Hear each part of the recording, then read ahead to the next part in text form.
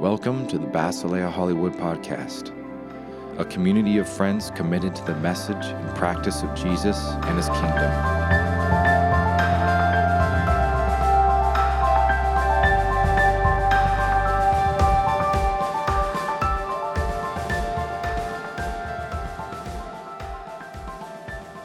So if you've been with us, you know we've been trekking through the Gospel of Matthew. We're in chapter 24. We're in this big section of Jesus talking about, am I super loud in the house? Am I okay? It's good. Okay. God, I just want to make sure I'm not, crushing your faces with my voice. That would be terrible. 'Cause I don't want to do that. So we're in chapter 24 today. Last week, Nellie talked about how Jesus is going to return. And when Jesus returns, He's going to make all things new. He's going to establish the kingdom of God, the rule, the reign of God on this earth in its fullness. No war, no poverty, no sickness, no death, no sadness. God will have His way 100%.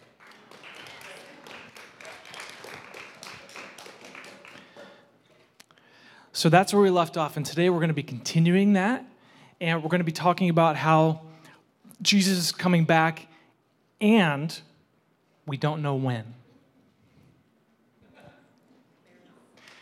Maranatha, exactly, right? Lord, come, and the Lord has come. Maranatha. If you're not sure about that, you can listen to the podcasts of Nellie, and that'll make sense if it doesn't already. So I just want to dive into it. And so we're going to read the text first. I'm going to talk about it, and then we're going to pray. Okay? Patricia. Yes. Patricia is going to read the text. But of that day and hour no one knows, not even the angels of heaven, nor the Son, but the Father alone. For the coming of the Son of Man will be just like the days of Noah. For as in those days, before the flood, they were eating and drinking, marrying and giving in marriage, until the day that Noah entered the ark. And they did not understand until the flood came and took them all away. So will the coming of the Son of Man be. Then there will be two men in the field. One will be taken and one will be left. Two women will be grinding at the mill. One will be taken and one will be left. Therefore, be on the alert, for you do not know which day your Lord is coming. But be sure of this, that if the head of the house had known at what time of the night that the thief was coming, he would have been on the alert and would not have allowed his house to be broken into.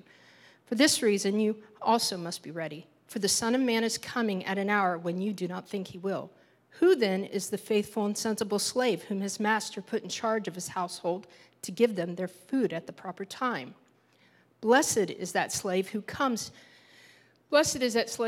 his master finds so doing when he comes. Truly, I say to you that he will put him in charge of all his possessions. But if that evil slave says in his heart, my master is not coming for a long time, and begins to beat his fellow slaves and eat and drink with drunkards, the master of that slave will come on a day when he does not expect him and an hour which he does not know, and will cut him in pieces and assign him a place with the hypocrites. In that place there will be weeping and gnashing of teeth. Matthew 24, 36 through 51. Thanks. Let's pray. So Jesus, we thank you for your word, and we ask that you would come and that by the power of your Holy Spirit, you would illuminate, you would resonate, and that you would change our hearts from the inside out as we seek to understand you more. In the name of Jesus, amen. Main point. Stay alert. Jesus will return when we don't expect him. Stay alert. Jesus will return when we don't expect him. Okay, I'm going to say something. It's going to be cheesy, but bear with me because I want you to say it after me, okay? It goes like this. Stay alert. Don't be inert. Let's all say it together. Ready? Stay alert. Don't be a nerd. Okay, one more time with more oomph. Stay alert. Don't be a nerd. Thank you. That was awesome. You guys did really great. Thank you. Yes. So what are we talking about? Let's just get right to it. We're talking about staying alert.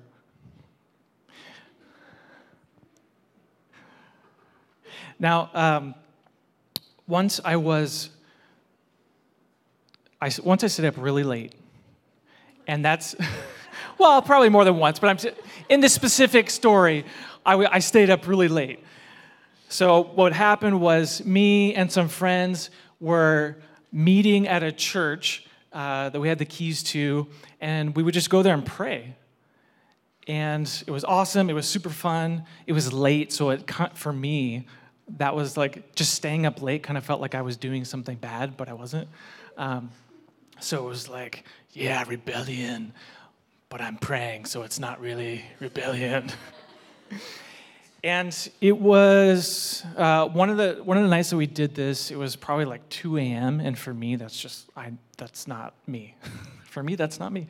And so I'm driving, and do you ever experience this when you're driving, but you're like super tired and you're kind of like fighting to stay awake, right? Do you do different things to try and stay awake?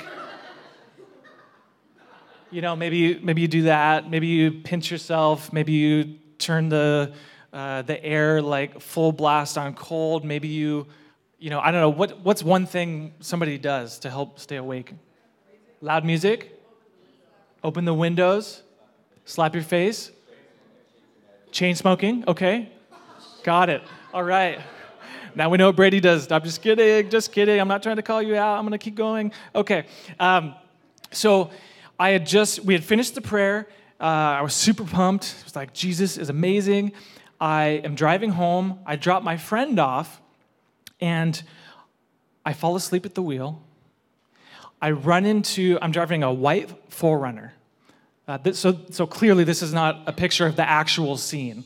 But what happened is I fell asleep at the wheel, and I ran right into one of those like ginormously tall light posts. And that's a really similar picture to what it looked like for me. And so we want to stay alert. and not be a nerd. Exactly. Thank you. See, it's already sticking. That catchy, yes. Okay. Job done. Thank you. I'm going to sit down, drop the mic. No, I'm not. I'm going to keep going. Okay. So we want to stay alert, right? Like in that same way, because when Jesus comes back, the impact is going to be much greater than a car accident, right? It's going to be changing the entire world and how things work. So I'm really excited about that. I don't know if that's what it's going to look like when Jesus returns. It's a nice picture. Maybe that, I don't know. We'll see. So staying alert, Jesus is going to return. We talked about this earlier. Jesus' return is connecting to the big story of God restoring his world, and how in the time between now and then, we get to partner with Jesus as he is restoring wholeness to all things. That's the goal. That's the call. That's the mission, right? And so that's what we're talking about. Next, I want to ask the question, why does it matter?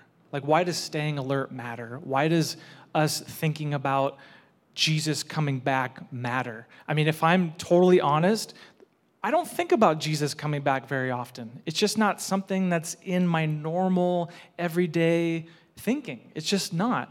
And I think there's probably a few reasons for that. One is that historically, anyone who has ever said Jesus is coming back on this day and this time has been wrong.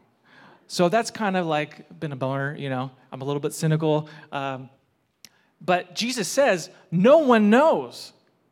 Only the Father knows. So if anybody ever tells you, hey, Jesus is coming back, here's the day and time, don't believe them. They're wrong, okay? Now, why does it matter? Our eternal destiny depends on it. Holy moly. Now, I don't know about you, But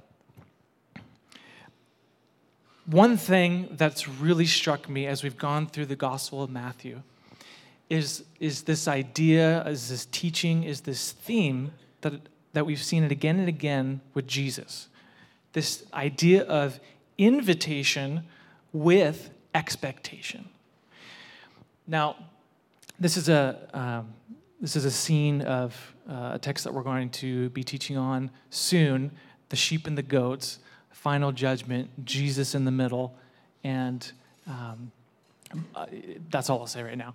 So our choices matter. Now, what's important to realize in the Gospel of Matthew is that the Gospel of Matthew was written to Christians. It's written to those who are following Jesus. Now, I don't want to say too much because it's a whole thing. Are you guys familiar with the thing of like the gospel of like, God loves you, Jesus died for you, have a nice day? Are you guys familiar with that? That's, for me personally, that's been the gospel that I have been presented with in this culture, in this day, in this age. And I've got to tell you, and I'm just saying this because I have to be honest with you, as a teacher, that's not what I see in Scripture. I see this thing of invitation to follow Jesus, and I see this thing of an expectation from Him. And we're going to talk more about about that in a second. But this expectation that there's actually stuff for us to do. We actually have a mission. And for me, it's actually a more exciting gospel. But that's why we say we exist to partner with Christ. Because there's stuff to do. So how we live, the choices we make, matter.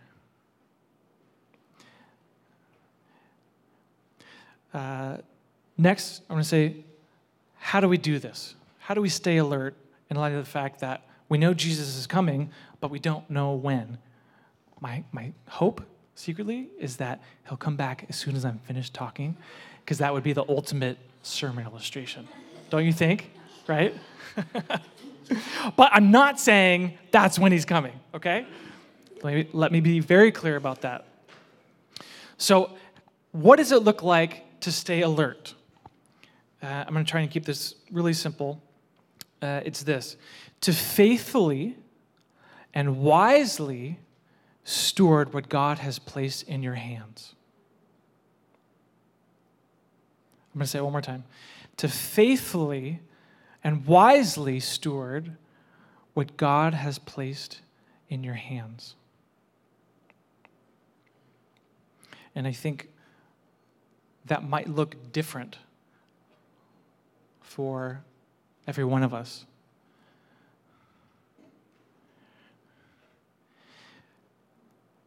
And it's what I'm driving at is I believe that all of us have a sphere of influence. This could be at your job, this could be in your family, this could be anywhere. All of us have a sphere of influence. All of us are in a position to influence others, to take care of others.